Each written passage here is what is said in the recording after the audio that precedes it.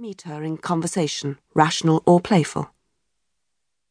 The evil of the actual disparity in their ages, and Mr. Woodhouse had not married early, was much increased by his constitution and habits. For having been a valetudinarian all his life without activity of mind or body, he was a much older man in ways than in years, and though everywhere beloved for the friendliness of his heart and his amiable temper, his talents could not have recommended him at any time.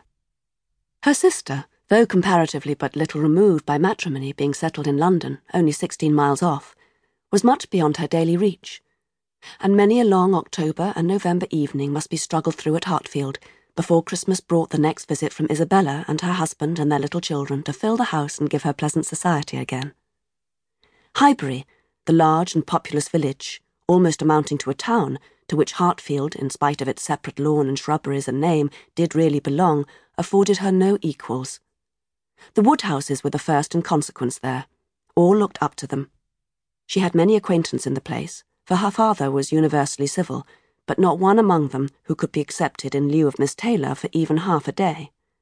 It was a melancholy change, and Emma could not but sigh over it and wish for impossible things till her father awoke and made it necessary to be cheerful.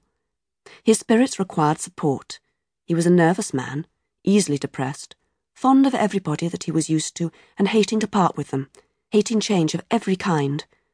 Matrimony as the origin of change was always disagreeable, and he was by no means yet reconciled to his own daughter's marrying, nor could ever speak of her but with compassion, though it had been entirely a match of affection. When he was now obliged to part with Miss Taylor too, and from his habits of gentle selfishness and of being never able to suppose that other people could feel differently from himself, he was very much disposed to think Miss Taylor had done as sad a thing for herself as for them, and would have been a great deal happier if she had spent all the rest of her life at Hartfield. Emma smiled and chatted as cheerfully as she could to keep him from such thoughts, but when tea came, it was impossible for him not to say exactly as he had said at dinner, "Oh, poor Miss Taylor! I wish she were here again. What a pity it is that Mr. Weston ever thought of her." "I cannot agree with you, Papa. You know I cannot. Mr. Weston is such a good-humoured, pleasant, excellent man that he thoroughly deserves a good wife. And you would not have had Miss Taylor live with us for ever and bear all my odd humours when she might have a house of her own." "A house of her own? But where is the advantage of a house of her own?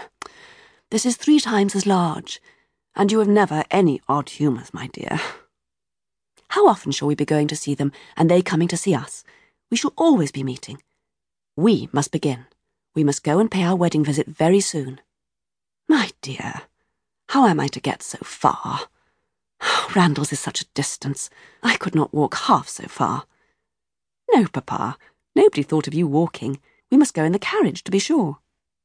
"The carriage? But James will not like to put the horses to for such a little way. And where are the poor horses to be while we're paying our visit?" "They are to be put into Mr. Weston's stable, Papa. You know we have settled that already. We talked it over with Mr. Weston last night. And as for James, you may be very sure he will always like going to Randalls because of his daughter being housemaid there. I only doubt whether he will ever take us anywhere else. That was your doing, Papa.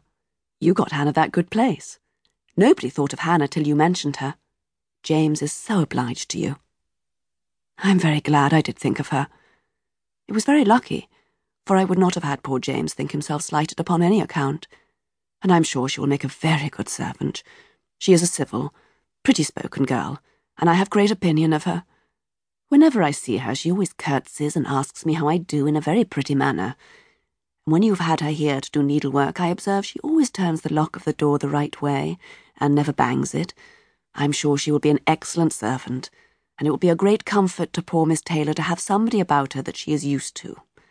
Whenever James goes over to see his daughter, you know, she will be hearing of us. He will be able to tell her how we all are." Emma spared no exertions to maintain this happier flow of ideas, and hoped by the help of backgammon to get her father tolerably through the evening, and be attacked by no regrets but her own.